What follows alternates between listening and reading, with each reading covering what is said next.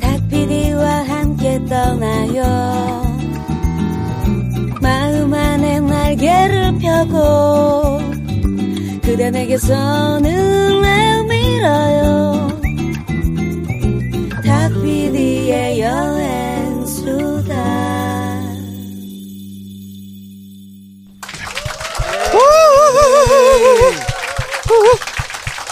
네, 기만 있으면 떠날 수 있는 세계여행 여행교회 간증집회. 네, 탁피디의 여행수다 김현국 탐험가님 2부 네. 시작하겠습니다.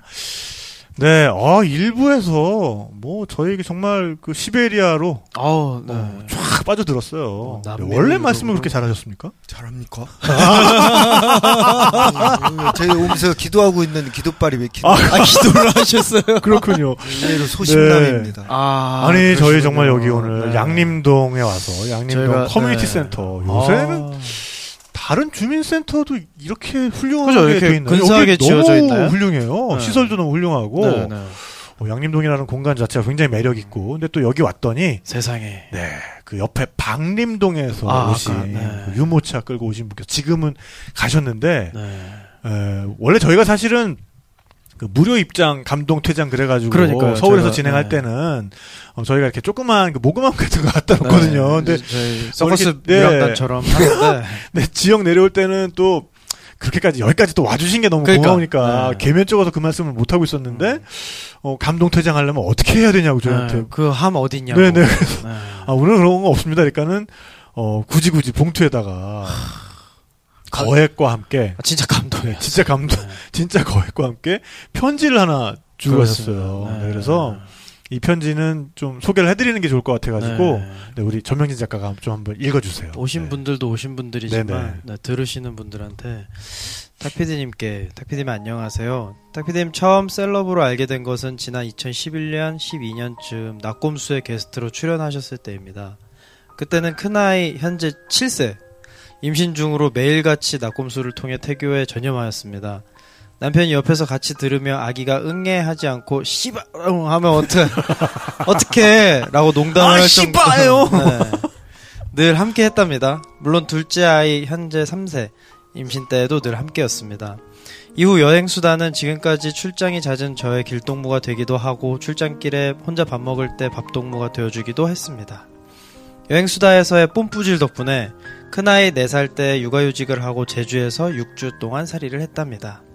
제주살이는 이후 제 삶의 큰 자양분이 되고 있습니다. 업무 특성상 8말 9초의 여름휴가를 다른 직장인에 비해 좀 길게 다녀옵니다. 휴가 때는 모든 것을 오프하기 때문에 광주에 방문하시는 것을 이제서야 알게 됐습니다. 이마저 또 다른 출장 중에 말이죠. 이번 광주 방문을 일찍 알게 되었다면 제가 청중들을 위한 기념품이라도 준비했을 텐데 정말 아쉽습니다. 대신 아주 작은 성의만 표시합니다. 지난 7년을 함께 해주신 것에 비하면 너무 약소하지만 오늘이 끝이 아니라 긴 인연의 시작이기 때문에 저는 아쉽지 않습니다. 우리 모두 항상 즐겁기를 또 뵐 수 있기를 바랍니다. 아까 그냥 읽을 때는 괜찮았는데요. 이게 소리내서 읽으니까 목소리가 지금 떨리고 있어요. 전 작가. 울지 마. 카페 닉네임 라라 회원님께서 이렇게 울지 또 마. 감동입니다 진짜. 이런 분이 정말 이런 거 할 때는 정말 저희 팟캐스트 참 하길 잘했다는 생각이 들고요. 그리고 이렇게 또 지역에 내려와서 이런 분들을 만나게 되는 게 저의 정말 가장 큰 행복 중에 하나가 아닌가 싶고요. 아까도 보니까는 아이들 둘 데리고 이제 오셔가지고 정말 이렇게 정말 기분 좋게 들으시다 가셨는데 그 아이들이 무럭무럭 자라서 여행을 다니고 그리고 이제 세븐브로이 맥주를 마시게 될 때까지 그렇죠. 지금은 7세인 아들이 얼마 안 남았어요. 13년 더 하시면 그러니까요. 자라서 세븐브로이 맥주를 마시게 될 때까지 저희가 계속해서 팟캐스트를 진행하도록 하겠습니다. 우리 세븐브로이 맥주 야 이렇게 끼워놓으면 방금 좋았어요. 방금 괜찮았어? 방금 좋았어요. 알겠습니다. 앞에 5대형 6대주가 이상했지? 지금 괜찮았어요. 그래요? 알겠습니다. 우리 정말 대한민국 정부로부터 제 1호 맥주 1번 면허를 받은 1호 맥주 네, 세븐브로이. 거기 맥주 이름 중에 전라비어가 있어요. 맛있습니다. 네, 맛있어요. 네. 진짜, 위트엘인데 맛있습니다. 네. 한번 드셔보세요. 우리 또 호남권에 사시는 분들, 또 광주 시민 여러분, 우리 전라비어. 네, 그렇습니다. 많이 사랑해 주시기 바라겠고요. 네. 여러분, 저희는 잠시 전하는 말씀 듣고, 오늘의 또 본격적인 이야기 이어가도록 하겠습니다. 오늘 밤도 갈증이 밀려온다. 나 혼자 타는 목마름을 견디려면 맥주가 필요하다. 남들 다 맥주 맛도 모르면서 마시는 까뚝 먼저 맥주 따위 마시지 않는다. 나는 오늘도 강원도 횡성의 맑은 물로 만든 본격 크래프트 맥주 세븐브로이를 마신다. 77년 만에 탄생한 대한민국 제1호 맥주 청와대 만찬맥주 세븐브로이. 대형 할인마트와 편의점에서 만나보실 수 있습니다. 세븐브로이 아이 좋아.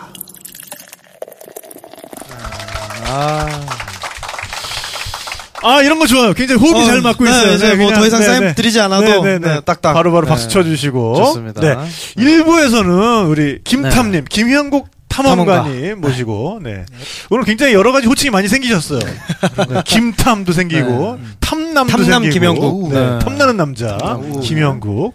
네, 이 시베리아 모터사이클 횡단을 준비하기까지, 그게 또 어떤 의미가 있는가, 이런 것까지 저희가 좀 살펴봤고요. 근데, 정말 저는 다시 한번 여쭙고 싶은 게, 뭐 아무리 뭐 돈이 없어서라고는 말씀하셨지만은, 오토바이라는 수단, 이 시베리아를 횡단하기에는 정말 여러 가지 제한 요소가 많은 적합하지 않잖아요. 그 당시 때는 이제 체업의 자료를 바탕으로 해서 러시아가 기후 땅인 줄 알았는데 시차만 10개 있어요. 우리는 한 개의 시차 안에서 살고 있잖아요. 그렇죠. 그러니까. 세계에서 가장 큰 나라잖아요. 그 나라에 대한 자료가 전혀 없으니까 뭐 찾던 중에 체업의 얘기를 가지고 어떻게 이걸 해석을 할 것인가 하다가 이제 모터사이클하고 연결이 된 얘기를 했는데 그 얘기를 좀 더 할까요? 그럼요. 그래서 이제 안톤 체홉이 그 아까 지식인의 사회적 책임으로서 사할린을 인권상으로 바라본 게 있고 그러기 위해서 시베리아를 거쳐서 갔고 시베리아의 만남이 이루어지고 있죠. 이제 그 대자연과. 그래서 그 문학인이 시베리아를 이렇게 바라보는데 그 얘기를 끊고 이제 제 얘기를 했었습니다. 아까 44개의 언덕을 올라갈 때마다 전혀 다른. 근데 거기서 제가 이제 울었던 것 같아. 오토바이를 이렇게 타고 올라갈 때마다 그 숲의 바다가 전혀 다른 색깔로 44번이. 아마 안톤체비 그걸 보지 않았을까. 그렇죠. 같은 길을. 근데 이제 그분의 표현은 어떤 숲 타이가림에 들어가 있고 우편 배달마차는 잠자고 있고 아직 혼자 먼저 일어났던 것 같아요. 일어나서 그 숲의 정적 고요함으로 그 시베리아 바다를 표현하는 게 참 멋졌고 저는 이제 가장 언덕 위에 올라가고 끝도 없이 바다처럼 펼쳐진 그걸 보고 이제 저는 뿅 간 거죠. 근데 이제 그거는 시베리아에 이제 도착하셨을 때 이제 어떤 감상인 거고. 이제 그러니까 그래서 이제 안톤 체홉이 그 시베리아에 대해서 그 정적을 통해서 타이가림을 표현했는데 그게 너무 멋있어서 이 10개의 시차가 있는 러시아인데 도대체 여기가 서부 개척지라고 하는데 우떡 깃발을 끼고 시작을 해야 될까를 모르잖아요. 그렇죠. 그래서 일단은 시베리아 횡단한 체홉의 얘기를 가지고 나도 일단 이 러시아의 끝부터 끝까지를 한번 가봐야 되겠다. 그러니까 그 안톤 체홉에 나오는 길에 거슬러서 그렇죠. 가보겠다. 근데 이제 이동 수단이 우편 배달마차였어요. 저한테 다가온 건. 그 속에는 시와 낭만이 있잖아요. 우편 배달마차니까. 근데 제가 우편 배달마차를 타고 갈 수도 없고. 더 이상 그게 없잖아. 이상하지 그리고. 그래서 말만 이제 필이 꽂힌 거예요. 우편 딱 띄어내고. 말과 비슷한 게 뭘까? 현대판 말. 그렇죠. 브릉. 그럼 오토바이크였죠. 그렇죠. 근데 이제 마침 제가 오토바이크를 선택한 건 아니었는데 러시아를 미치게 이제 가고 싶었죠. 개척지라는 걸 알았으니까. 주위에다가 이제 선배들한테 형 여기가 이제 개척지야 우리 일로 갑시다 했더니 너 혼자 가서 자리를 잡고 나를 초대를 해다오. 너부터 알아. 등덤 있는 느낌인데 약간. 지금도 그 선배는 저한테 제가 좀 개기고 있고 지금도 받아주더라고. 나 행동으로 옮겼으니까. 그래서 이제 결국은 혼자 떠나게 되면서 되기까지 너무 이제 가고는 싶은데 혼자서 11개 시차가 있는데 우떡 깃발을 끼는 거야. 이거 답답한데 어떻게 시작해야 될지를 아무도 가르쳐준 사람 없어. 선교사님만 와서 밥만 준대. 이 얘기만 있어. 네가 오면 밥은 준다. 그렇지. 그렇다고 이제 밥이 중요하지만 밥 먹으러 그것만 생각하고 또 그렇죠. 그래서 이제 있던 중에 그냥 누구 후배 기다리고 있던 중에 뭐 즉석복권 사는 그게 대부분 거야. 100만 원짜리 뭐 1억이 아니고 100만 원짜리. 100만 원짜리. 세금 엄청나게 뛰어갑니다. 27%. 그러면은 27만 원은 이제 세금으로 날리고 가고 세금으로 내고. 근데 더 놀라는 건 그 은행원한테 바꾸러 갔어요. 또 내가. 그 만난 친구랑 대붙다. 그러면서 갔는데 은행원 그분이 제가 14년째 근무하시는데 처음이에요. 그러면. 당첨되신 분이 7천만 원도 아니고 70 몇만 원 가고 그래서 복권은 나 웬만하면 사지 마세요. 꿈을 꺾는 얘기인가? 그분이 놀라는 거예요. 70 몇만 원이 14년 동안. 근데 그 당시에 70 몇만 원이면 돈 아니에요. 그래요? 그때도 오토바이 새건 한 250만 원 정도 해서 결국 뭐 중고로 사는 과정 속에서 오토바이 가게 아저씨가 저는 이미 인도를 갔다 오면서 제 모습이 약간 히피 쪽으로 바뀌어졌어요. 모습이. 그래서 이제 학교에서는 전 뭐 법대를 다녔습니다만 아무도 나한테 법을 전공한다고 믿지도 않았고 나도 원하지 않았어요. 그리고 그냥 문화예술인들하고 많이 어울려 다녔던 것 같아요. 근데 오토바이 가게 아저씨가 저를 보고 너 히피다. 이거는 광주에서는 전혀 없는 차림이야. 근데 오토바이를 좋아해? 근데 이분이 부산에서 크게 하셨다라는 거예요. 큰 물에서 좀 놀아봐서 야 너는 이걸 가지고 여행을 갔으면 좋겠다. 탁 던졌는데 그게 또 체험 얘기하고 시베리아 횡단 얘기 모터사이클 딱 순간에 맞아붙지. 그래갖고 이제 오토바이를 타켓으로 잡고 있던 중인데 또 저하고 별로 친하지도 않았어요. 인생이 재밌다니까. 아주 가까운 사람한테 상처를 받을 수 있고 아주 싫어했던 사람한테 도움을 받을 수 있고. 그렇죠. 저를 별로 이뻐하지 않은 교수님이 있어요. 법대 교수님. 근데 그분이 현재 주 로마 교황청의 대사로 계세요. 전 저 때문이라고 봐요. 저를 이뻐해 주셔서. 공덕을 쌓으셔서. 별로 이제 저하고 이렇게 컨셉은 맞는 분은 아닌데 항상 그분은 저를 보면 킹군 뭐 이번에 어디 갔다 왔는가. 그리고 이 얘기를 안 듣어. 웃기만 하고 우로만 보고 완전 좋죠. 이제 몇 번 경험이 있어서 또 나한테 흘려가는 소리 하네요. 좀 짜증나는 목소리. 시베리아 가려고요. 또 진짜 가겠지 그랬더니 또 이러면서 역시 안 보더군요. 그래서 여기 앞만 보고 수업 끝나고 나한테 와봐 그러는 거요. 어쭈 좁은 보라. 그러고 갔어요. 그랬더니 기획안을 만들어 보라는 거야. 4시간 가야 되는데 빨리빨리 수업 될까요? 하고 이제 그게 저한테는 진짜 공부였어요. 기회가 그렇죠. 제안서. 뭐 1학년 때는 돌 좀 던지다 여행으로 가고 완전히 자유인이 돼 보니까 대학생활을 전혀 모르는 거예요. 뭐 기획안이 뭐야? 그렇죠. 근데 이제 그 교수님보다는 저는 신 교수님이라고 있어요. 신창선 교수님인데 그분이 저한테 딱 부르더만 또 법 전공 살릴 거냐 안 살릴 거냐 그러고 나 안 살립니다 그랬더니 먹어서 담배 펴도 돼 그러는 거야. 이 얘기는 미대나 철학과에서만 있을 수 있는 얘기야. 철학과 교수님 미대 교수님은 담배 앞에서 담배 피우고 피라고 한다고 해서 법대에서 나한테 그러는 거야. 난 지금도 그분을 아버님처럼 모셔. 물론 지금 담배를 안 피지만 저는 그래갖고 그분한테 갔어. 하고 교수님 기획안이 뭐예요? 그랬더니 그분이 지금도 그러세요. 너 대학교 나왔다는 말하지 마.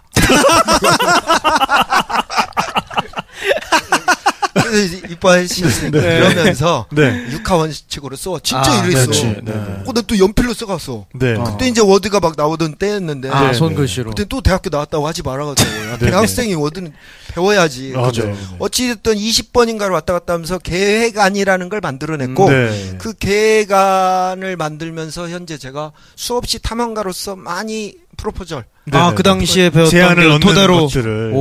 그게 전 산교육이었어요. 지금까지 써먹고 있어요. 근데 그 계획안만 가지고 그 이후로 제가 수없이 많이 노키아라는데 아까 엔실크로드 대장정 할 때 노키아사에다가도 프로포절을 해봤어요.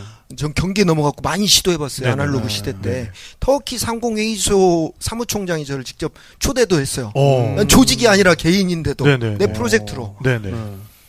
어찌되었던 그 공부했던 것이 그렇게 되었고 또 그 교수님 제가 흘려들었던 그 교수님이 이제 제 법대 선배님들이나 진짜 다 잘 됐어 그분들이. 갖고 뭐 그 변호사 당시 했던 우윤군 씨인가는 줄 러시아 대사로 가 있어요 지금. 그다음에 장명국 선생님이라고 이 광주에서 안 사는 분이에요. 서울 분이야. 우리 때 이제 노동법 분야의 대가라고 알려졌는데 그분을 또 서울 가서 만나게 된 거예요. YTN 사장 됐죠 나중에. 그러니까 어쨌든 김현국 탐험가에게 뭔가를 제공한 사람은 잘 된다. 네. 뭐 이제 요도 정리를 하고. 근데 이제 네네네. 중요한 건 그 분들을 통해서 이렇게 예산안을 좀 지원을 받았어요. 많은 금액은 아니야. 내가 지금처럼 탐험으로 살짝 까졌으면 현재는 좀 까졌어요. 근데 그 전에 전혀 이렇게 순수하게 열정 하나만 있었지. 그래갖고 지금은 뭐 허무맹랑한 그냥 기름값만 받은 거야. 기름값 받았는데 대한민국을 나름대로 움직이는 분들 다 만난 거예요. 그분들이 많은 얘기는 안 했지만 한 2시간, 1시간 정도 했는데 그 표정, 말하는 것, 자세 이런 것들이 나한테는 진짜 삶의 교육이라고 그렇죠. 생각해요. 지금도 대화의 내용이 중요한 게 그 느낌들 그걸 가지고 제가 아주 감사하게 여겨보라고. 그래갖고 눈을 떠봤더니 어느 날 유명해졌다가 아니라 눈을 떠봤더니 시베리아에 있다 모터사이클하고 그러니까 이제 공항에 속도를 좀 내야 되겠죠. 공항에 지금 이제 모터사이클이 이제 온 거예요 지금. 강력하게 원했던 유형 보이지 않는 힘들이 아시아나 항공에서 모터바이크는 이동을 해줬어요. 진짜? 그 당시에 완전 개척자시네. 어떤 식이냐면 금호그룹도 제가 서울 가서 부사장실에 가 있었는데 그 비서 그분이 와갖고. 선생님 뭐 친척이시죠? 막 그러면서 이제 저한테 뭐 급식 아는 사이인 줄 알고 이런 얘기 너무 개인적인가? 괜찮아요. 그래갖고 제가 아니에요 몇 번 했더니 거짓말 마세요 그런 거예요. 왜요? 그랬더니 아니 이렇게 허접한 기획안 갖고 어떻게 여기까지 올라가냐는 거야. 보이지 않는 힘이 도와주고 필연이라고. 근데 당시에는 또 그런 걸 시도하는 분들도 많지도 않았으니까. 진짜 없었을 지금이야 뭐 엄청 많죠. 뭐 한 달에도 몇 개씩 그런 거 이렇게 제한이 들어가겠지. 그러니까 지금은 그때보다도 훨씬 더 다르게 접근해야 되는 게 있지만 그때는 오히려 이런 폐기와 전공법으로 밀어붙인 게 오히려 효과를 본 것 같아요. 저 끝까지 겸손으로 갈래요. 그분이 이렇게 말했어. 하루에 대기업 같은 경우는 사업 파트너 하자고 500통씩 기획안이 온다. 실제 사업자에서는 많이 오겠죠. 그 당시 때도. 근데 한 번도 통과될 일은 0.01%도 안 된다는 거야. 근데 어떻게 이렇게 허접한 걸로 이건 진짜가 아니면 안 된다는 거야. 그렇게 저는 이제 우연을 가정한 필연 이걸로 모터바이크가 시베리아 하바롭스크라는 데 도착했어요. 요즘에 하바롭스크나 블라디보스톡 정도는 다 아시죠? 이름은 정말 많이 들어봤어요. 맞아요. 하바롭스크도 많이 들어봤어요. 블라디보스톡이 아닌 이유는 아시아나 항공이 하바롭스크로 취항을 했고 대한항공은 블라디보스톡으로 했어요. 배는 없었어요. 그래서 비행기를 이용을 했고 27살 먹은 제 나이로 모터바이크는 동산이기 때문에 배낭하고 달라요. 세관 통과나 이런 과정들이 필요해요. 와서 팔아먹거나 뭔가 문제가 생길까봐. 그래서 이제 한국에서는 잘 출발을 했고 눈 떠보니 시베리아에 도착했다. 유명해졌다가 아니라 거기서부터 이제 쓴맛을 봐. 그러니까 일단 뭐 세관 통과야 뭐 지지고 볶고 뭐 그런 스토리가 또 서류 기다리고 그럴 것 같은데 그 얘기는 좀 이제 좀 스킵을 하고 그 어쨌든 천신만고 끝에 내 오토바이를 찾아서 처음에 그 시동을 걸 때 그 정말 느낌이 남달랐을 것 같아요. 일단 배터리는 살아 있던가요? 배터리는 새 거였으니까 있었고 저는 이제 솔직히 기쁘다라는 표현 하고 싶은데 우와 이 말 듣고 싶죠?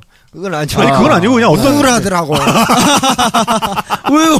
3개월이 지났어요. 지났는데 3개월 동안 내가 이제 사전 조사를 했을 거 아니에요. 그렇죠. 한국에서는 자료가 없으니까 그 대상으로 저는 이제 우리 러시아에 사는 고려인 그거를 저는 매개체로 해서 얻으려고 했는데 하나도 못 얻었어요. 왜냐면 중국에 있는 조선족 같은 경우는 한국말을 허용해줬지만 러시아에 사는 고려인들은 한국말을 완전 잘 거기 사람으로 거의 다 잃어버렸어요. 뭐 말이 안 돼요. 얼굴은 똑같은데 웃기만 해야 돼. 아니 이제 뭐 이 세관에서 어떻게 통과를 해야 되냐, 악명 높은 경찰을 어떻게 피해가느냐, 다음 구간으로 가는 길에 대한 자료가 있느냐, 어떤 위험성들이 있냐, 이런 걸 해야 되는데 아무것도 없어. 그랬는데 하나 희망 열심히 하면 또 빛이 보이더라고요. 갖고 조선족 보따리 장사를 만나요. 그분들이 가르쳐줬어. 러시아에 들어와 있는 조선족 보따리 장사들. 이게 이미 소비에트는 무너지면서 전 세계의 주목을 받았죠. 미국에서도 창고에 물건들이 팔아먹을 데가 없어갖고 쌓여 있었는데 러시아에다 팔자라고 했고 지하자원의 보고였고 우리한테만 그런 게 아니라. 그래서 중국은 정책적으로 시베리아는 옛날에 우리 거였어. 그러니까 뭐 지금 싸워갖고 영토를 뺏을 수는 없지만 경제적인 영토를 만들자 해서 러시아 쪽으로 상인들을 막 보내면서 20달러에서 60달러씩 지원을 해줬어요. 근데 금액이 큰 건 아니에요. 모티베이션만, 동기부여만 제공을 한 거죠. 그러면 중국 조선족이나 중국 보따리 장사들은 거기서 방 하나를 얻어갖고 20명이 버텨. 와. 러시아 애들은 이제 그런 게 있어. 사람들 그게 근성이 있어. 러시아 애들은 이제 바퀴벌레라는 거야. 걔들은 그 사람들. 문화는 없고 오로지 돈과 담배 냄새와 기름기 넘치는 그 요리, 부엌이 완전히 이제 냄새 난다고. 그렇죠. 이제 그 속에 있는데 그 속에 있는 사람들이 저한테 스승이 돼요. 그래서 아까 말씀드린 경찰을 벗어나는 법, 악명 높은 나이제문이 빠잘로스타스도 달러를 100달러 내세요야. 특히 한국인들은 딱 잡으면 무조건 지갑에서 돈 나온단 말이죠. 저도 한두 번은 뺏겼어요. 돈이 없어요. 일단 아까 휘발유값만 받아서 조선족들이 그 사람들이 국제법을 알더라고요. 우리가 지었으니까 물어보니까. 멋있다. 그렇지. 국제법상 며칠 잡아놓을 수가 없대요. 중범죄는 저절로 풀어주는데 아무리 한국이 러시아에 비해서 조만한 나라라고 해도 국제법상 있다는 거죠. 인권 부분이죠. 근데 한국 사람들 잡아놓기만 하면 무서우니까 겁나서 그냥 자동으로 그냥 지갑을 여니까. 그렇죠. 이제 정보 하나 알으셨죠. 이미 다 여기 계신 분들은 끝까지 안 낼 거예요. 저희가 합리적으로 설득 당하지 않아요. 그거 이제 버티면 된다. 그러니까. 그게 이제 간절함이라고 표현하는데 조선족들은 하루 벌이가 뭐 10달러, 2달러, 3달러씩 벌어서 못해서 불법 체류하면서 이렇게 못하는 사람들이어서 100달러를 뺏긴다라는 건 큰 돈이지. 엄청난 거지. 그렇죠. 절대 안 뺏기는 방법으로 그 사람 버틴 거야. 경찰서 끌려가도. 간절함이죠. 그 간절함이 저한테는 키워드가 도움이 됐어요. 그래서 전 지금도 이제 현재 남북 관계가 좋아지면서 대통령도 관심을 두고 있고 정부 차원에서도 시베리아에 관심이 많지만 저는 시장의 상황을 인정하지 않고 나서는 절대로 정부 정책이 유라시아 여기 성공할 수 없다 이 주의예요. 맞습니다. 시장의 상황을 알아야 된다는 거예요. 자, 일단 그러면 그 96년의 루트를 지금 지도까지 준비를 다 해오셨어요. 그래가지고 요거는 설명을 저희가 요 이미지는 저희 카페와 뭐 페이스북 같은 데다가 또 띄워놓도록 하겠습니다. 지금 여기서 그러면은 저 빨간 선으로 표시되어 있는 게 96년의 루트인가요? 그거는 이제 이 지도 자체는 2014년에 트랜스시베리아라는 이름으로 암스테르담까지 갔다 다시 육로로 왔는데 빨간 선은 모스크바에서 블라디보스토크까지 2014년도에는 기차에다 실었어요. 왜냐면 2014년도에도 제 개인 비용으로 가서 비용을 혼자 감당하기 힘들어서 5번 출발을 연기를 했어요. 그랬더니 저기 북극항로 노르드캅까지 거쳐서 암스테르담 거쳐서 모스크바까지 다시 돌아왔더니 9월 중순이 됐어요.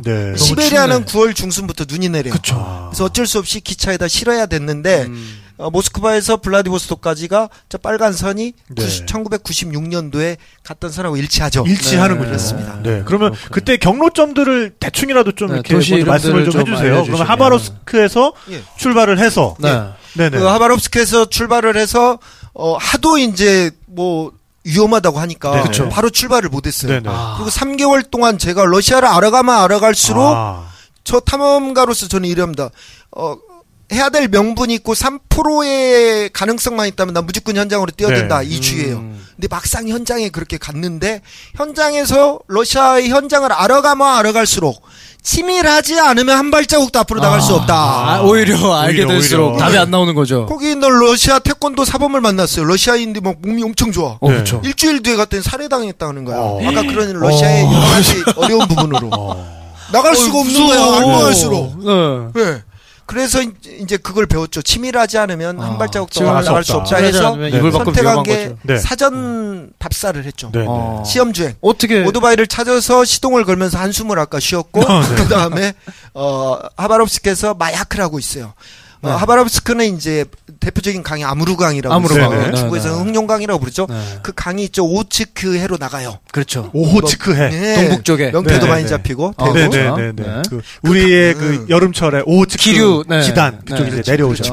겨울에. 그렇죠. 뭐 그 강을 따라서 시베리아에 아주 많은 그 원주민들이 살아요. 우리는 뭐 여진족만 있는 게 아니라 뭐 예벤키 뭐 많아요. 아주 저기 축치족부터 해서. 근데 저 아무르강을 따라서 사는 민족 중에서는 나나이 나나이츠라고 그래요. 나나이족이라는 부족은 나나이족. 예.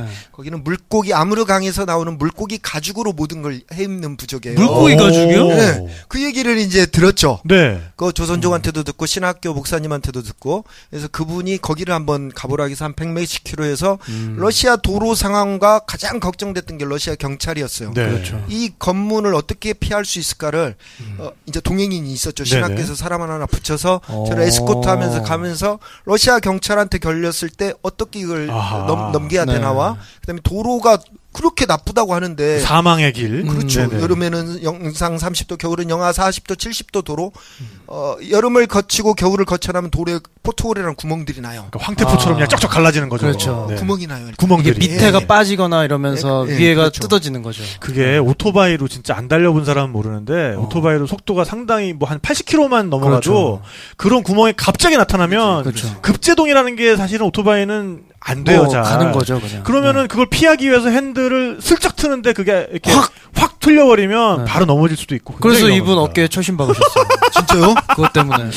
그건 아니고 과속방지턱을 140km로 넘다가 어찌 되었던 요철 작은 거 하나만으로도 이렇게 됩니다. 그렇습니다. 여러분. 이게 러시아는 이제 우리하고 너무 먼 땅처럼 보이는데 저거 보다시피 우리하고 국경을 맞대고 그러네요. 그렇죠. 저기 연해주라고 부르는 걸 프리모르스키 크라이라고 지금 그래요. 팟캐스트로만 들으시는 분들은 좀 지도를 한번 검색해 보시면 좋을 것 같아요. 우리랑 정말 국경이 맞닿아 있어요. 북한이랑. 사실상 그렇죠. 근데 이제 저 연해주라고 불리는 걸 제가 자꾸 러시아를 자랑하려는 게 아니라 앞으로 우리 후배들이나 우리들한테도 현재로 다가온 미래라고 그렇죠. 저는 귀에 익어야 돼요. 러시아 뭐 단어들이 지도들이 뭐 그럼요. 스키 하면서 그냥 웃고 넘길 게 아니라 우리의 미래입니다. 저기 단어들을 외워야 됩니다.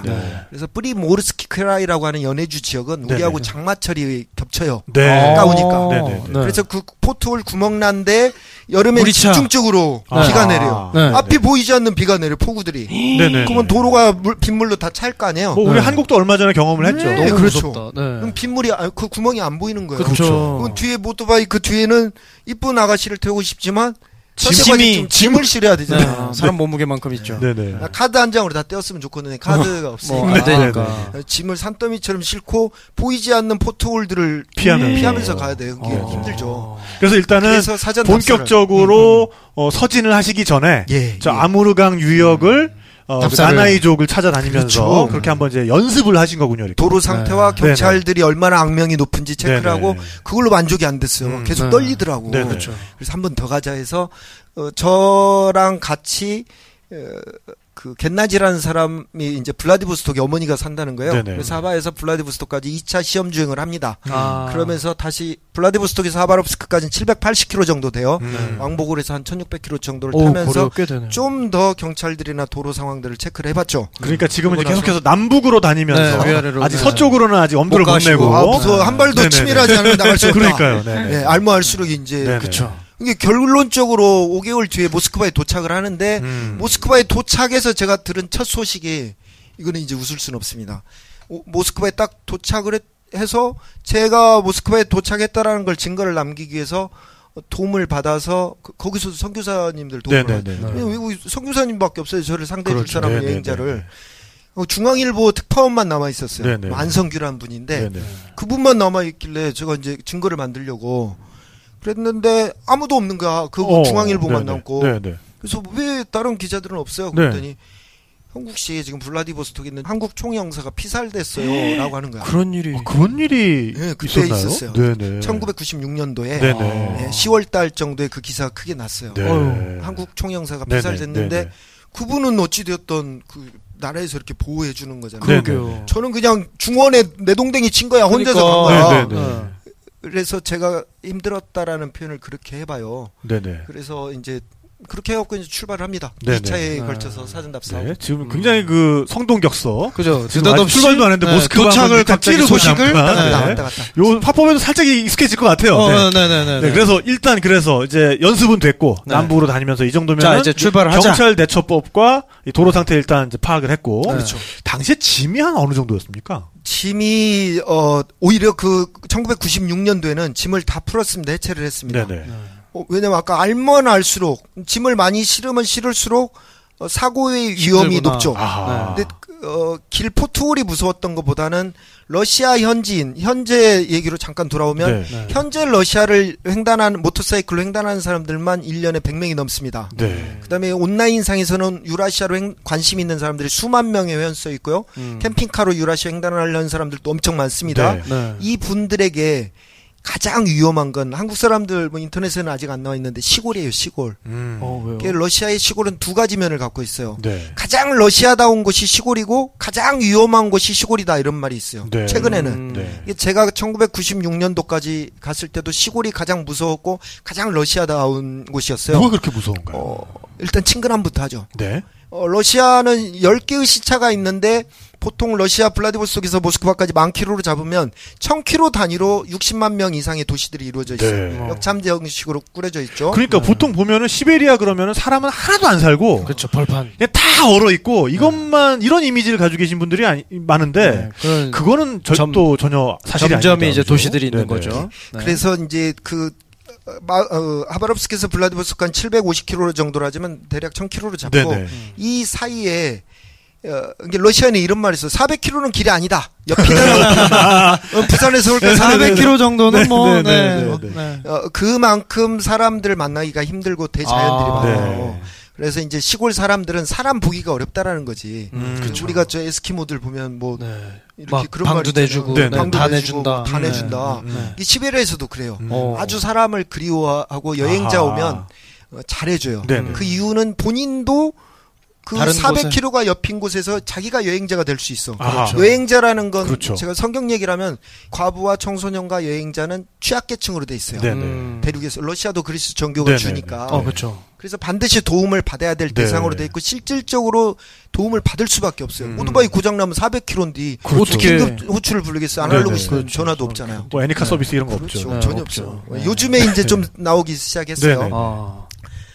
막 질문해 주시면 얘기가 많은데 이제 제가 그래서 시골에 그래서 그런 친근한 부분이 있는가 하면 또 무서운 부분은 위험은 뭐냐면 이제 그 당시 때는 러시아가 무너져서 아주 경제적으로 너무 힘들었죠. 다 총은 다 하나씩 있고 먹고 살 건 없어. 근데 그건 현재와 같아요. 현재 왜 러시아 시골이 무섭냐면 인터넷이 돌아버렸어요. 그래갖고 시골 러시아인의 평균 월급은 $600 정도 해요. 근데 시골은 $50도 안 돼요.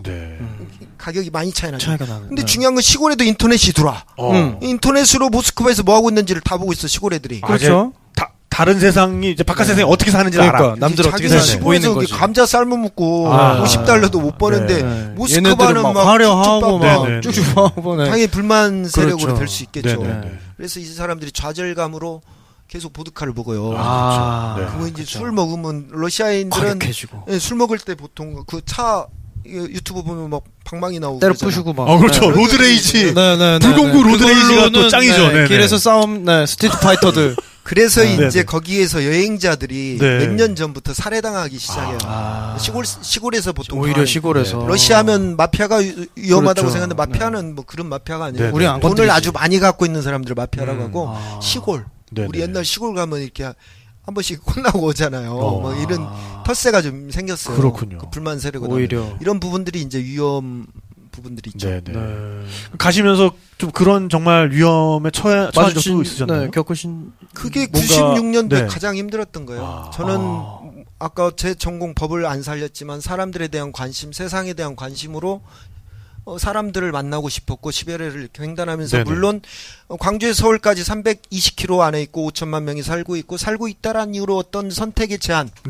우리는 남북 분단으로 인해서 고립된 산안에 살고 있기 때문에 저는 공간에 대한 확장, 러시아 모스크바까지 연결되는 그 확장된 공간으로 우리 시선을 선택의 범위를 넓혀볼 수 있는 걸 내가 한번 직접 띄워보겠다라는 생각으로 그 일념으로 가신 명분을 갖고 갔는데 현실에서는 사람이 무서워. 총 갖고 있고 막 이러니까 교류를 하고 싶은데 그게 안 두렵고. 그다음에 또 지리산을 엄청 좋아했어. 공부를 안 했으니까 금요일만 되면 산으로 갔죠. 근데 거기 시베리아는 곰도 있고 호랑이도 있잖아. 그러니까 산에도 숨으로 갈 수가 없어. 내가 그렇게 좋아하는 자연도 나를 안 안아주고. 그렇죠. 그러니까 내가 여기 일상에서 한국에서 자신 있게 외쳐왔던 난 사람을 사랑해, 좋아해. 그다음에 자연도 좋아해. 했는데 막상 시베리아라는 학연, 지연, 혈연으로부터 딱 떨어진 곳에 가니까 정말로 내가 사람을 무서워하더라고. 자연을 무서워하고. 거기서 매일 내 한계와의 만남. 결국은 기회의 가능성들은 나중에 결국 횡단을 했기 때문에 네. 나왔지만 전 상처가 많았다고 봐요. 네. 그래서 매일 그 한계와의 만남, 새로운 그런 것 길에서 때문에 그러니까는 짐도 그러니까 최소화를 하신 거네요. 그렇죠. 네. 그래서 이제 짐들을 오히려 짐이 여기 내려놓으면 있으면 저거 뺐으면 좋겠다. 그렇죠. 외국인이구나 쟤. 네. 그럴까 봐서 이제 짐을 거의 빼불고 제가 그 기차역이나 그다음에 간이 버스역 한 대씩 이렇게 큰 도시는 있으니까 그런 데서 잠깐 자는 형태로 가수면 형태로. 그렇죠. 그러면서 모스크바까지 버텨냈죠. 제정신이 아니었어요. 그러면은 일단은 그러니까 벌판 한가운데서 달릴 때는 뭐 혹시라도 그 시골 사람들이나 아니면 총을 소유한 그런 사람들을 마주칠 위험이 있으니까 섭불리 캠핑 같은 것도 못 하시고. 그러게요. 그렇죠. 일단 캠핑 장비도 싫으면 일단 짐이 되니까 그런 것도 최소화하시고. 저는 3번을 횡단했는데 작년에도 그랬고 2014년에도 짐을 최소화합니다. 그런 이유에서. 그래서 뭔가 간이역 같은 게 나올 때까지 달려가시는군요. 그렇죠. 그러면은 보통 한 번 그냥 달리셨다. 그럼 보통 한 몇 킬로 정도, 몇 시간 정도를 가시게 되는 겁니까? 근데 이제 바이크 그 시베리아에서 아까 제일 어려웠던 구간이 스코보로지노에서 체르니셰프스크까지 700km라고 했는데 그 구간은 길이 없었어요.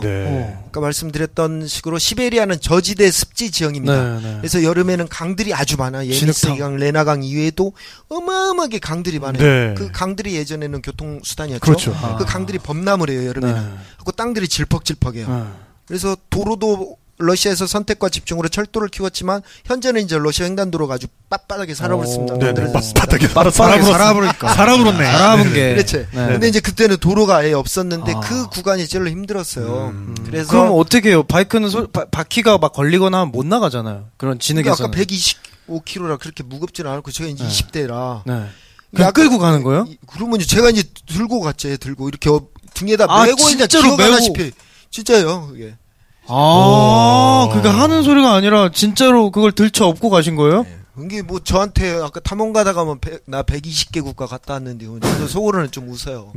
나는 그때하고 지금은 좀 달라요. 125kg를 나는 등에 메고 갔다. 175kg 정도. 175kg를. 제가 한 행위를 갖고 아까 바이크 타고 시베리아에 간다라는 노래가 있는데 그 속에 또 나와요 이게. 숲으로도 못 가고 마을로도 못 가고 그다음에 타고 가는 시간보다 메고 가는 시간이 많았다라는 게 그러니까 지형적으로 사망도로에서 또 경찰들이 무서워서 그다음에 아까 마을로도 못 가고 숲에는 호랑이 곰 있고 그러니까 헛소리가 좀씩 나오네요. 사자가 막 있고 사자가 나오네. 그 당시는 그러면은 이제 하바롭스크를 떠나서 모스크바까지 그럼 도착하는 데까지는 얼마 정도 시간이 걸리신 거죠? 3달 동안. 총 제가 8개월 걸렸다고 해요. 근데 4개월 반 정도인데 그냥 발 올리면서 좀 더 힘들게 보이려고 5개월이라고. 그러니까 어쨌든 첫 석 달은 현장 자료 조사도 하시고 말하자면 적응 훈련 같은 걸 하시고 세관에서 빼는 작업만 또 기다리는 한 달이 걸렸고 그런 다음에 이제 5달에 걸쳐서 거기를 이제 건너가신 거군요. 근데 정말 그걸 하시면서 물론 이제 자기와의 싸움, 나의 내면과의 만남, 그런 의미의 탐험도 있겠지만 지금도 이 지도에서 나오지만 지금 건너가신 길, 그것이 아시아를 잇는, 아시아를 횡단하는 그런 의미가 있잖아요. 정말. 그렇죠. 유라시아. 그러니까 아시아를 출발해서 유럽까지 가는 길이라는 의미가 있잖아요. 그런 길의 존재 자체를 우리에게 다시 일깨워주는 것도 탐험의 정말 큰 의미겠어요. 그렇습니다. 현재 이제 그 탐험가라는 직업은 대한민국의 직업군에 없습니다. 이 말에 의하면 사람의 그 시선으로부터 외면됐다라는 걸 말하는데 저의 길 자체가 이렇게 시베리아 우리는 대륙으로 나가야 되고 확대된 한반도로부터 확장된 공간에서 선택의 범위를 늘려보고 이 안에서 기회 가능성을 찾아보자고 행동을 했지만 저의 행동은 그렇게 주목을 받지는 못했어요. 아무 관심이 없었죠 사람들이. 그 와중에 이제 저는 물론 고독하고 싸우고 그러면서도 이제 버티는 시간들이 있었죠. 근데 이제 그게 시간이 계속 흘러서 현재는 아까 지금 문재인 정권에서 정권 차원에서 남북 관계가 좋아지면서 유라시아를 바라보게 되었고 저는 무조건 시장의 상황으로 바랍니다. 러시아와 한국은 현재 무비자고 비행기 타면 저가 항공으로 2시간이면 블라디보스톡 도착하고 배로도 블라디보스톡 갈 수 있고 그래서 요즘 20대 젊은이들은 그냥 2시간 거리면 유럽이 있잖아. 거기 가서 가요. 곰새우 먹자. 곰새우. 예, 그거 먹으러 막 가고. 그렇죠. 킹크랩 먹으러 가고 막. 예. 15만 원이면 갔거든요. 그렇죠. 블라디보스토크 역은 우리는 출발역이라고 하는데 모스크바 러시아니까. 종착역. 네. 러시아 기준에서는 종착역이죠. 네네. 이제 그곳에는 평일에도 한국 사람들이 줄 서 있어요. 네네. 맛집들. 그렇죠. 근데 이제 정부 차원에서는 시베리아 횡단기차 얘기만 나온 게 저는 약간 서운해요. 네. 물론 시베리아 횡단기차가 우리가 대륙으로 연결돼 있는 데서 그렇죠. 우리 역시 원재료를 가져다 가공해서 수출하는 구조에서는 다양한 물류 루트 확보하는 게 필요하죠. 네. 현재까지는 유럽으로 가는데 스웨즈우나 배로밖에 못 가니까. 밖에 없었죠. 비행기는 뭐 소수니까. 그렇죠. 근데 철도끼리 연결되면서 인력 자원과 사람이 이동하는데 어마어마한 경쟁력이 물류 생기고요. 변혁이 생기겠죠. 그렇죠. 왜냐하면 스웨즈 통하는 데만 해도 동남아 쪽에 말라카 협의 아직도 해적이 있죠. 네. 소말리아 쪽에도 있어요. 그렇죠. 만약 이게 혹시라도 천재지변이 나서 막힌다면 우리는 물건 팔아먹을 수 있는 루트가 막히는 거예요. 그래서 대륙으로 가는 길이 우리의 생명줄이라는 건데 네. 저는 이제 이런 행위를 하는데 많이 프로포즈를 해봤지만 잘 안 받아들여져서 고독한 시간을 보냈다고 했잖아요. 네네. 프로포즈는 계속 했어요. 세상에다가. 그랬는데 저는 이제 이걸 시장이라고 표현해요. 그래서 그 유라시아 대륙 횡단 도로 네. 이것만 자료를 구축해 왔어요. 철도는 너무 쉽죠. 한 수십 번 탔으니까. 정해져 있으니까. 네네. 왜 정부는 계속 철도 얘기만 하는가? 이미 1991년도 소비에트가 무너지고 나서 우리나라뿐만 아니라 중국 현재 1대1로죠. 네, 1대1로라고 하지만 그 전부터 아까 보따리 장사들을 러시아가 옛날 우리 땅이었어 그러면서 20달러씩 60달러씩 지원해 줬다고 했잖아요. 네. 시베리아의 중저가 시장을 다 장악하고 있어요. 그러니까 이미 중국이. 민간 차원에서 그만큼 그 지역에 대한 정보를 확보하고 있다는 거죠. 네. 그렇죠. 정부가 20년 나서기도 전에. 경제적 네네. 관점에서 봐주시길 바라는 그래서 거죠. 저는 제 입장에서는 정부에서 지금 남북 관계가 좋아지면서 거기서 천연가스를 가져오고 네. 그렇죠. 뭐 석탄도 가져오고 그래서 북한을 거쳐서 한국으로 오면 그 북한도 임대료 줘서 좋아지고 네. 우리도 저가로 좋은 질을 그렇죠. 좋은 그렇습니다. 그 원재료를 쓸 수 있지 네네. 않냐라고 하는데 저는 좀 걱정이 있어요. 어떤? 만약에 요즘 지금 자원이 무기화됐잖아요. 그렇죠. 그래서 러시아 입장에서 너희들 왜 우리 말을 안 듣니? 끊어. 미국 말 듣다가 이제 중국 말 듣냐? 우리 말 안 듣냐? 끊어버린다. 그렇지. 그러면 이제 어떻게 돼? 네. 이게 제2의 4대강이 될 수 있어요. 그래서 저는 이제 하지 말라는 건 아니고 네. 네. 시장의 상황을 국가 간에 이렇게 거래하기 전에 시장의 상황을 넓게 살펴보고. 다품종 소량 생산 사회라고 하죠. 문화도 미술 이꼴 문화는 아니에요. 인류학도 있고 인류학 얘기 재밌어요. 네네. 지리학, 뭐 사회학, 식물학 다양성이 저는 경쟁력이라고 보는 거죠. 네네. 시장은 다양성을 의미합니다. 네. 다양하게 유라시아 가서 러시아인하고 결혼도 하고 그다음에 중앙아시아에서도 뭐 장사도 하고 네. 또 대륙 횡단 도로가 만들어지면서 자동차 도로를 통한 물류회사가 등장했어요. 네. 또 자동차의 이동량이 늘어나면서 주유소가 생겨요. 편의점이 생겨요. 러시아는 주유소와 편의점 속에 숙소도 생겨요. 그렇죠. 이런 부분들이 청년 실업한테 저는 아이템이라고 봐요. 휴게소에 수없이 많은 물품들이 있잖아요. 네. 여기 가갖고 여기 있는 뭐 고추장 넣고 다 넣을 수 있는 거야. 근데 우리 시각이 아직 이 안에서 창업 부분이 막혀 있다는 네. 게 좀 안타깝죠. 그러니까 정말 그 유럽의 어떤 지리상의 발견 시대에 남미의 정글 속에 가면은 고무나무가 있고 그렇죠. 그다음에 그 말라리아를 치료할 수 있는 무슨 기나나무가 있고 이런 걸 발견하는 게 탐험이었다면 지금은 우리 김현국 탐험가님처럼 우리 젊은 세대를 위한 어떤 미래는 새로운 새로운 기회는 아직 열리지 않은 아직 우리에게 제대로 열리지 않은 아직은 얼어있는 땅 그렇죠. 시베리아 네. 이런 곳에 있다. 대륙으로 눈을 네, 돌려라. 맞습니다. 네. 그런 기회를 우리에게 알려주신다는 면에서 그렇습니다. 이분의 탐험은 정말 우리에게 너무나 많은 것을 네. 이야기해주고 있는 것 같습니다. 맞습니다. 그렇습니다. 네. 시장 속에 다양성이 뿌리가 내려지면 네네. 정부 간의 거래에서도 건들 수가 없습니다. 네네. 이미 러시아인 아내를 두고 있는 한국인이 있다면 네. 어떻게 한국을 건들겠습니까? 네. 러시아인 그 와이프가 러시아에다 맞습니다. 하지 마, 너 할 거 아니에요. 그리고 이제 저는 다양한 시도가 사실 있어야 제가 된다는 거지. 살고 있는 곳이 또 김포다 보니까 네. 뭐 이제 그쪽에 저도 뭐 오토바이 타고도 많이 가고 근데 강북강변로를 계속 달리다가 그게 이제 통일로가 되고 자유로가 되고 자유로 계속 달리다 보면 계속해서 그 표지판이 나오는데 네. 거기 평양 그 이정표가 이미 목적지, 있어요. 네. 개성 평양 그리고 거기에 아시안 하이웨이 맞습니다. 빡! 그거예요. AH1 AH6 그런 네. 숫자들이 있는데 그게 뭐냐면 그 길이 이미 아시아를 잇는 아시안 하이웨이의 일부다라는 게 이미 거기 이정표에 써 있어요. 그렇죠. 이제 곧 북한이 열리고 그 북한의 육로가 연결이 되면 우리의 정말 빛고울 광주 뭐 부산 이런 데서 출발을 해서 북한을 거쳐서 시베리아를 거쳐서 유럽까지 가는 그 길이 우리에게 어떤 현실적인 하나의 교통로로 다가오는 것도 그렇죠. 그렇게 멀지가 않은 것 같고 맞습니다. 그런 날을 위해서 우리 김현국 씨가 우리 김현국 탐험가님이 계속 해오시고 있는 이런 작업들이 우리에게 이 의미를 가지고 있는 것 같습니다. 네. 그렇습니다. 제 지속적으로 횡단하는 이유를 저기 H6 써 있잖아요. 그 한국에서 출발해서 시베리아를 거쳐서 유럽으로 가는 걸 아시안 하이웨이 6번 도로라고 하죠. 그게 6번 국도, 그렇죠. 6번 도로군요. 국도 6번 국도는 조금 약간 가다 보면 막국수 드셔야 될 것 같고 원주 나오고 그 6번 국도고. 근데 이제 하나 또 이렇게 얘기를 하면 모터바이크나 이제 앞으로 캠핑카 시대가 왔고 캠핑카족들의 꿈이 유라시아 횡단이에요. 맞습니다. 그럼요. 그리고 국가에서는 이제 유라시아 시대가 왔다라고 하는데 모터바이크나 자동차를 가지고 러시아에 들어가면 상호 조약이 맺어져 있어서 국제 운전면허증으로 가능해요. 근데 러시아는 10개의 시차가 있는 세계에서 가장 큰 땅이라고 했잖아요. 시골도 지나가야 될 거 아니에요. 그렇죠. 시골에 있는 경찰들 아까 나이제문예 빠잘로스다 스토 달러를 외우겠어. 이제는 외우겠어. 100달러 내세요. 러시아 교통경찰의 별명. 그러면 이제 이 사람들은 영어를 몰라. 그죠. 그러면 이제 와갖고 무조건 잡는단 말이에요. 시골에 돈이 없으니까 좀 뺏으려고. 그럼 서로가 말이 안 되잖아요. 그럼 국제 그 면허증을 보여주면 우리는 유라시아 시대가 이거는 이제 정치적 이 말이 아마 들어갈 것 같아요. 인기가 많은 프로니까 그 유라시아가 인구 45억의 거대 시장이자 지구 자원의 보고라고 인터넷에도 나와 있고 정부에서도 외쳐요.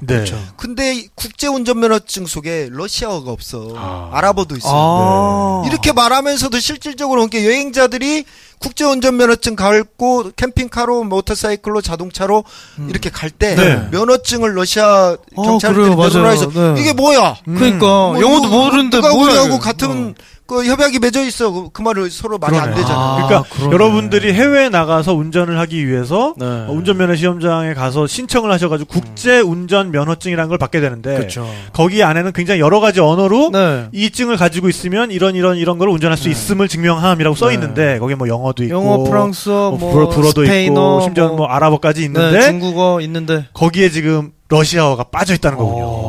요 문제는 진짜 당장 시급한 우리 출퇴근길에 여행수다를 즐겨 들으시는 우리 정보 관계자 여러분, 관계자 여러분, 요건 좀 시급하게 좀 교정 이 정도는 해주실 수 있는 거 아닙니까? 이 프로 갈지도 모르는 그러네요, 진짜. 오늘 우리 여행수다를 통해서 굉장히 하나의 또 사회적인 이슈가 여행의 큰 이슈가 하나 제기된 것 같습니다. 그래서 이제 제 시선이 한쪽으로 쏠릴까 봐서 왜냐하면 24년 동안 러시아를 중심으로 해서 유라시아 대륙에 익숙해져 있기 때문에 제가 전문적으로 얘기를 하면 처음에 가려고 하는 사람들하고 차이가 있지 않겠어요? 그래서 제가 매번 러시아를 횡단할 때마다 나는 러시아 말을 전혀 모른다. 전혀 모르는 상태에서 시도를 해보려고 그래요. 그래야 한국에서 출발해서 한반도로 그 확장된 공간에서 여러 가지 선택의 기회를 확인해 볼 수 있도록 하기 위해서는 내가 이제 처음 가는 사람처럼 눈높이에 낮춰져서 하다 보니까 방금 운전 면허증 문제가 아주 컸어요. 그러네요. 그래서 블라디보스톡에 있는 대사관을 찾아가 봤어요. 영사관을. 그랬는데 별로 큰 도움은 안 돼요, 거기서. 물론, 여기는 대사관은 공증하는 곳이 아닙니다, 이래요. 근데 이제 그 대사관 찾기가 힘들어서 러시아애한테 물어봤어요, 이렇게. 뭐 러시아에는 대사관까지 데려다 줘요. 아주 친절해. 러시아에서 바이크 타는 사람들은 모든 바이크는 형제다. 그런 유명한 명언이 있어요, 러시아인들 사이에. 러시아 사람들이 또 그런 말을 잘 만들어. 그러게요. 좀 멋있어. 무세 바이크를 브라치아. 모든 바이크는 형제다. 그래서 이제 이것도 약간 좀 제가 뭐라고 하는 거예요, 영사관을. 영사관에서는 처음 여행자가 가면 면허증 문제가 이제 걱정이 돼요. 그렇죠. 인터넷에서도 그런 얘기는 아직 크게는 안 나왔지만. 그러면 대사관이 공증하는 곳은 아니지만 이렇게 하면 돼요. 좀 증명을 어떻게 할 수 있는지. 거기서는 여기는 그런 데가 아니에요. 이렇게 말을 주로 해요. 저한테 제가 좀 퉁명스럽게 생겼네요. 아마 제 인상 때문에 그랬을까? 아니 설마. 경비가 그랬어. 갖고 러시아에서는 또 바이크나 자동차를 길에다가 잘 세워놓지 않아요. 러시아 사람들이 힘도 세지만 가져가 버려요. 예전에 사회주의 습관 자체가 자기 소유가 없기 때문에 다 내 거다. 필요하면 이런 마인드가 좀씩 있어요. 그래서 반드시 자기 차량을 뭐 이탈리아 가면 눈앞에 본 앞에서 뺏어가 본다 하잖아요. 러시아도 약간 있어. 그래서 스타양카라고 하는 유료 주차장에다 반드시 넣어놔야 돼요. 그런데 이제 바이크를 어차피 대사관 영사관까지 갔으면 안으로 좀 주차장도 엄청 넓어. 네네. 좀 집어 넣어놔야 되는데 못 넣어놓게 해. 그러니까 러시아 경비가 이 어떻게 같은 나라 사람인데 이런데 너무 심하게 심나? 아니요. 뭐, 이래요. 그러면서 야 내가 봐줄 테니까 가서 밥 먹고 와 이렇게 해요. 그래서 저는 러시아 사람이 나가면 오히려 더 이렇게 심지어 좋은 점도 있었어요. 러시아 사람도 그렇게 대접을 해주는데 그런 부분은 저한테만 그랬겠죠. 제가 인상이 좀 안 좋아서. 뭐 또 이거를 또 해외에서 듣고 계신 우리 공부하는 여러분들 조금 이런 문제는 좀 시정을 좀 해주시기 바라겠고요. 틀린 얘기는 아닙니다. 없는 얘기가 아니니까요. 그럼요. 또 모스크바에서 6년 이상을 살았기 때문에 그런 부분들이 분명히 있습니다. 알겠습니다. 네. 아니 근데 또 여기까지만 말씀을 드리면 우리 지금 사실 이 시베리아 횡단 특히나 바이크, 모터사이클 횡단 같은 경우에는 상당히 지금 대중화가 많이 이루어지고 있거든요. 거기에 또 꿈을 걸고 계신 생각을 분들도 갖고 많고. 있는 분들. 그래서 여기까지만 말씀을 드리면은 와, 그 시베리아 시골 정말 세상 못 갈 때구나라고만 너무 생각하실 것 같아서 그래도 거기서 만나셨던 좀 따뜻한 좀 분들 이야기 미담으로 훈훈하게 마무리하는 그런 미담은 느낌으로. 좀 같은 거 좀 말씀 좀 해주시면 좋을 것 같아요. 아까 말씀드렸잖아요. 부세바이크르 브라차. 네네. 모든 바이커는 형제다라는 구호가 생겼어요. 그런 처음에 그런 얘기를 들으신 어떤 뭐 이야기나 계기나 뭐 누가 뭐 그런 보드카 한 잔 따라주면서 그러던가요? 예. 그 구체적인 사례는 이미 인터넷을 통해서 알고 있었고 그 배경을 좀 아까 너무 딱딱할까? 아니요, 경험 직접 겪으신 걸로. 그러니까 러시아 자체가 일단 겨울이 길잖아요. 그렇죠. 뭐 얼마나 집 안에만 있으면 간지럽겠어. 답답하죠. 근데 여름 짧은 3개월이 딱 터지면 러시아는 여름 전체가 다 휴가예요. 북유럽도 그렇지만. 그러면 세계에서 가장 큰 나라의 도로가 2010년도에 완성이 됐어요. 아까 말한 우리나라 아시안 하이웨이하고 연결이 되었고 가장 달리기 좋은 환경이 되는 거죠. 뭐 비 오는 것 정도의 아무것도 아니지. 6개월 겨울을 나야 되는데 집안에서. 그래서 바이커들이 엄청나게 늘어나고 있어요. 러시아에. 이것도 시장이에요. 러시아 아시겠지만 바이크하고 또 복장 갖추고 장비 갖추려면 몇 천만 원이야. 이것도 시장이에요. 우리나라 바이크가 좀 소형이라고 하지만 도심을 이동하는데 소형 바이크가 좋아요. 좋죠. 이런 얘기 또 바이크 영업하는 분이 들었으면 좋겠어. 러시아 가면 굉장히 각기각층의 여러분께 1000cc 이상 선호해 걔들은 크루즈형을 대륙 횡단용으로 힘이 좋아야 되니까. 근데 도시 이동용으로는 또 우리가 치고 들어갈 기회가 있다는 거죠. 그렇군요. 아무튼 그래서 그 좀 친절한 분들 다 같이 바이커들이 모여들어서 수십만 명이 늘어났고 이네들이 하나씩 몇 천만 원씩 들고 있는 애들인데 제가 1996년도 횡단을 했잖아요. 러시아에서도 제가 아마 거의 처음인 것 같아요. 그래서 저에 대한 호감도 높기도 하지만 기본적으로 이제 거기는 아까 모든 바이커는 형제다와 시골 정서를 갖고 있는 사람들은 여행자들을 반드시 도와줘야 될 사람. 그다음에 얼마나 심심하겠어 시골이라. 여행자를 통해서 그 얘기를 듣는 걸 좋아해요 원래. 그래서 이제 사람들이 이렇게 환대하는데 그냥 자기 집을 무조건 자기 집 가자는 거야. 우리 집 뭐 봐갖고 우리 집 가자 이런 경우는 요즘은 좀 드물죠? 그렇죠. 있나요? 거의 없죠. 거의 없죠. 광주는 좀 그런 면이 있습니다. 우리 또 빅골 광주는 또 아직 정이 넘치고. 그래서 막상 가보면 뭐가 좋냐면 그 사람이 뭐를 많이 해줘서가 좋은 게 아니라 가보면 자기 집도 볼 게 없어 별로. 지난해. 그게 감동이에요. 근데도 들어와서 손님 챙기고 오라가는 거야. 그냥 이렇게 보면서 우리 집 가자라는 거야. 가서 보면 없어 줄게. 내가 사줘야 돼 오히려. 감자 삶아주고 그런 경우도 있어요. 그래서 러시아 지금 횡단하면서 인터넷상에서 야 러시아 애들이 그냥 가면 무조건 주더라. 미치게 좋다. 이분들은 약간 반성해야 돼. 거기다 반드시 그날 거기서 자고 왔으면 기본 저렴한 요금을 놓고 와주는 게 하다 못해. 근데 대부분의 이제 저도 인터넷 검색해보면 야 주더라. 야 공짜로 썼다. 이렇게 자랑만 하니까. 걔들이 이제 보내고 나서 울지. 3일 동안 굶고. 아이고 가슴 아파. 따뜻함 속에 있는 눈물이 좀 들어있습니다. 근데 여튼 아직 그 지역이 그런 정이 좀 살아있는 곳이다. 그러니까 여러분들이 꿈만 꾸실 게 아니라 충분히 실천해 우리 오늘 정말 그 김탐님께서 하신 명언이 있습니다. 그냥 생각했으면 실행에 옮겨라. 그렇죠. 그렇기 때문에 실행에 옮기는 것이 곧 탐험가다. 그렇습니다. 그래서 그런 여러분들 개개인의 탐험들을 뭐 시베리아뿐만 아니라 그 어디가 됐든 간에 한번 실행에 옮겨보시는 거 좋을 것 같습니다. 그리고 탐험가는 누구나 할 수 있는 거고. 그렇습니다. 그 앞으로의 계획에 대해서만 좀 말씀해 주시고 오늘 2부도 좀 마무리를 해야 될 것 같은데요. 그러니까 이제 제가 1996년과 2014년과 2017년에 걸쳐서 세 번에 걸쳐서 24년에 인연이 있고 한국에서 광주에서 출발해서 시베리아를 거쳐서 유럽까지 갔다 올 수 있는 대륙 횡단 도로에 대한 자료를 24년 동안 구축을 해왔고 이 자료를 근거로 대한민국 사람이라면 누구나 당장 지금 특별한 자동차가 아닙니다. 시베리아를 횡단하기 위해서 우리가 일상에서 사용하는 이동 수단으로 누구나 한반도로부터 확장된 공간으로서 유라시아대로 또 바이카로스라고 말해요. 거기까지는 누구나 갔다 올 수 있다. 당장 지금 시장의 상황으로는 저는 통일이 됐다라고 그래서 표현을 합니다. 이걸 바탕으로 저는 이제 지금 문화의 시대라고 하잖아요. 그래서 아까 말씀드린 미술도 문화지만 인류학 얘기도 재밌고 지리학 얘기도 재밌고 식물학 얘기도 재밌습니다. 문화의 다양한 계층들과 함께 광주에서 서울까지 320km 안에서 이루어지던 각자의 데이터베이스를 네덜란드 암스테르담까지 14,000km입니다.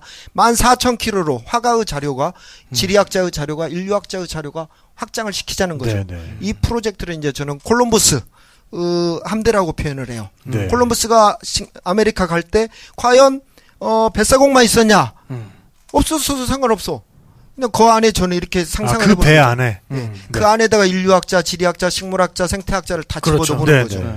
이걸 갖다가 유라시아에다가 옮겨놓는 거예요. 근거로 아까 말씀드렸던 유라시아는 인구 45개 거대 시장이자 지구 자원의 보고 이곳에 한반도로부터 시작된 문화의 사냥꾼들이 함대를 구축하고 암스테르담까지 융도로 14,000km에 대한 데이터베이스 구축해서 그 각자의 자료들이 광주에 대한민국에 뿌려져서 그것들이 융합을 거쳐서 영화나 게임 제가 96년도에 횡단한 얘기는 영화로도 만들자고 해요. 20대 모터사이클 재밌죠. 시베리아. 네, 괜찮겠죠. 로망이 있죠. 그렇죠. 그런 얘기들이 영화나 게임, 애니메이션, 인터넷, 모바일 컨텐츠, 인터넷 교육 커리큘럼, 리더십. 갑자기 이렇게 이제 문화상품화도 될 수 있는. 머릿속에 구축이 끝나 있어. 맞아요. 이게 지금 잠깐 그러면 나오는 거죠. 그러니까. 알겠습니다. 진짜. 컨텐츠가 제대로 살아났으면 좋겠어요. 맞습니다. 야, 정말 여기서 이렇게 이야기를 마무리 짓는 게 아쉬울 정도로 너무너무 좀 정말 컨텐츠가 손대면 톡 하고 나오시는 분인 것 같고 그래서 저는 오늘 여기서 좀 예고를 하나 하고 싶어요. 우리 김현국 탐험가님을 모시고 시베리아 모터사이클 디비파기를 한번 좋네요. 진행을 해보는 구간별로 한번. 그러니까 정말로 어떻게 준비하며 어떤 기종을 선택하며 어디서부터 이루어지고 어디를 거쳐가고 그래서 어떻게 가는 경로까지 한번 짚을 수 있는 그런 좀 심화 버전의 방송을 한번 제가 준비를 다시 한번 해보는 걸로 어떻게 좀 출연해 주시겠습니까? 그런 방송 한다 그러면? 비용은 좀 나옵니까? 그 부분은 저희가 한번 고민을 좀 해보겠습니다. 그 부분은 저희가 한번 고민을 해보겠습니다. 진지하게 고민해 보겠습니다. 여기는 이제 그 광주 MBC 사장님이 또 제가 평소에 존경하는 그렇습니다. PD 수첩 대한민국이 다 알잖아요. 오로지 저는 사장님을 존경하는 마음에서 선뜻 나왔고 다른 사람한테는 대가 필요합니다. 알겠습니다. 그 점은 저희가 명심하도록 하겠습니다. 아니 그 말 나온 김에 오늘 사실 이 자리를 만들기까지 굉장히 많은 분들이 힘을 써주셨지만 사실 제일 그래도 힘써주신 분이 우리 광주 MBC의 송일준 사장님이 대표님, 송일국은 또 다른 탤런트 송일준 사장님이 이 자리에 또 끝까지 자리를 지켜주고 계십니다. 오늘 어떻게 들으셨는지 지금 의견이 좀 궁금한데 네, 사장님 반갑습니다. 반가우세요. PD 반가워요. 네, 오늘 들으신 좀 듣고 나서 드시는 생각이나 이런 게 있을 것 같아서 지금 2시간이 넘었죠. 네. 정말 시간 가는 줄 모르고 몰입해서 들었습니다. 그 박재영 PD 또 우리 전명진 씨 그다음에 김현국 씨 세 사람 다 달변이고 하여간 유머 감각도 있고 그래서 김현국 씨 얘기를 여러 사람한테 들었어요. 광주에 와서 제가 오토바이를 탄다 그러니까 광주에 이런 사람이 있습니다. 탐험가가 그래서 한번 만나보고 싶다. 그래서 이제 어떻게 연락이 돼서 만나서 얘기를 쭉 들었죠. 근데, 여기 우리 김병래 그 남구청장도 와 계신데. 구청장님이 남구청장. 구청장님. 이거 선전 좀 해드려야죠. 그럼요. 이게 굉장히 열려있는 분이에요. 그래서 이거를 기획안을 갖고 이제 제안을 하니까 흔쾌히 얘기를 했고, 그 다음에 또 우리 탁 PD 광주 호남에 잘 안 오잖아요. 기회도 없고. 그래서 맞습니다. 내려온 김에 또 우리 광주 MBC에서도 또 좀 기여도 좀 해주시고 올라갈 거죠. 그런 그 기회를 내가 만들었어요. 김 청장님 뭐 한마디 하시죠? 감사합니다. 유구무원입니다. 하여간 어쨌든 박수 부탁드립니다. 네. 고맙습니다. 고맙습니다. 네네. 그래요. 그래서 저는 이제 개인적으로는 이런 지역의 발전에 조금이라도 기여하고 싶은 그런 생각이 있어요. 아시죠? 그럼요. 한 7, 8년 굉장히 고생했잖아요. 고생 많으셨죠. 네네네네.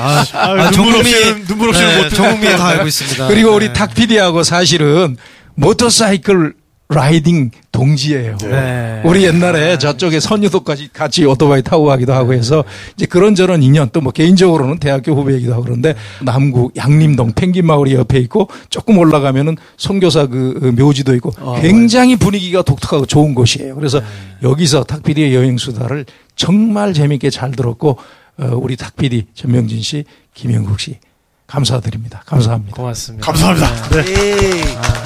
자주 불러주시오. 네. 참. 네, 정말 저희에 대한 애정이 뚝뚝 묻어나는. 정말 오길 잘했네요. 네, 우리 송일준 광주 MBC 사장님의 말씀이셨고요. 네.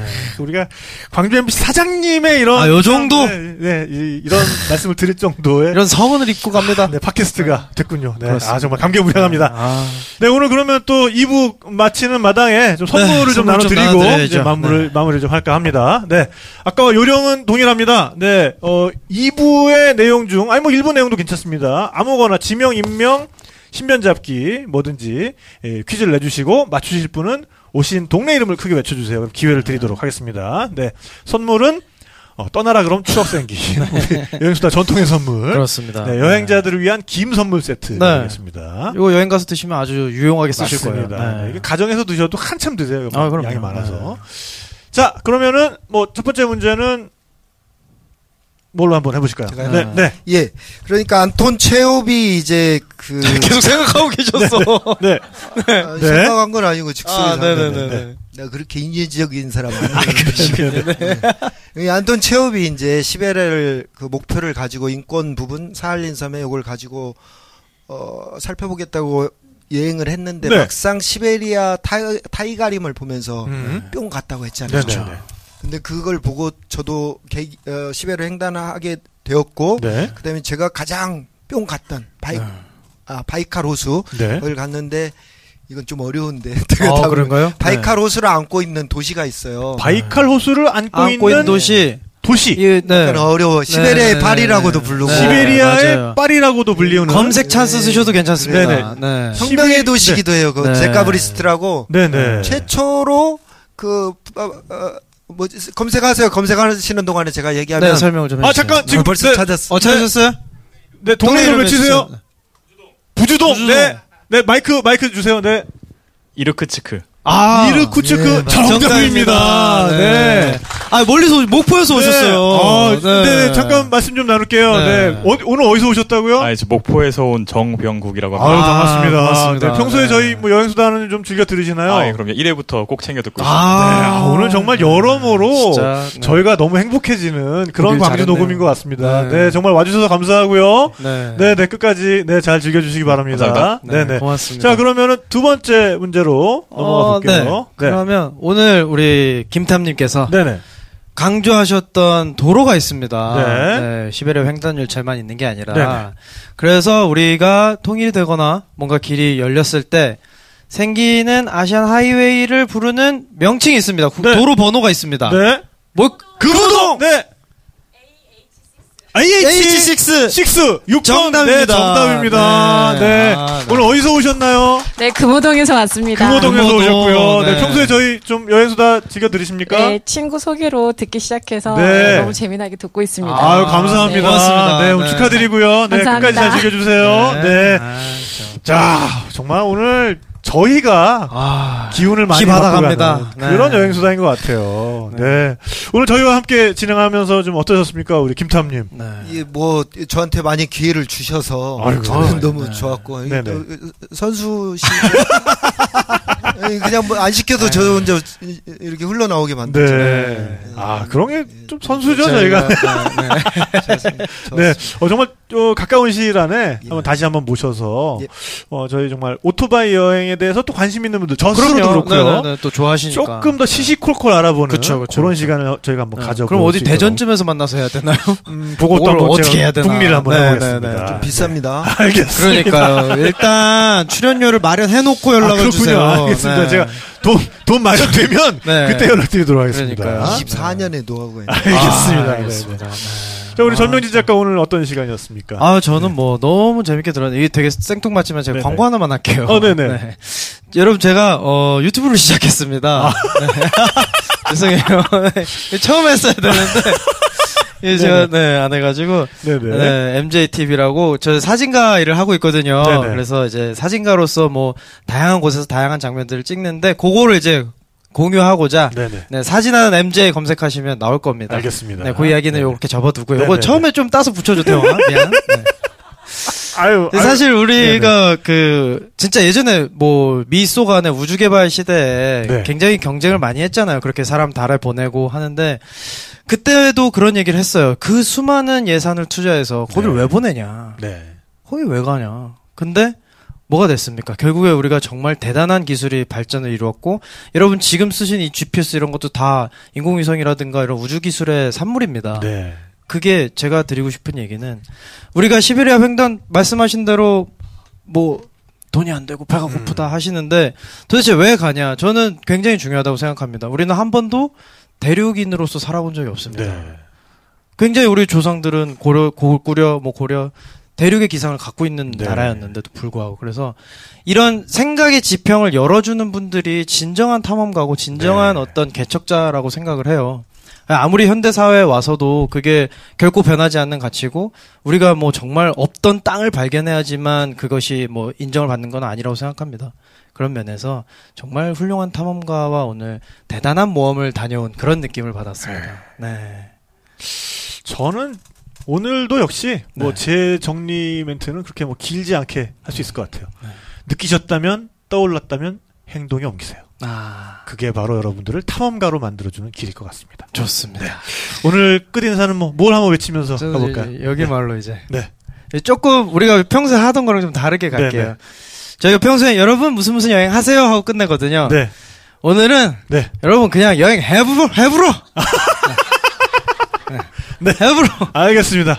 그러면은 제가 여러분 그러면 여행 해부로를 함께 외치면서 원어민 발음으로 좀 듣고 싶습니다. 알겠습니다. 오늘 이 시간 한번 맞춰볼까 합니다. 지금까지 진행의 전명진 탁재영 그리고 기술의 상징 김태형 PD였습니다.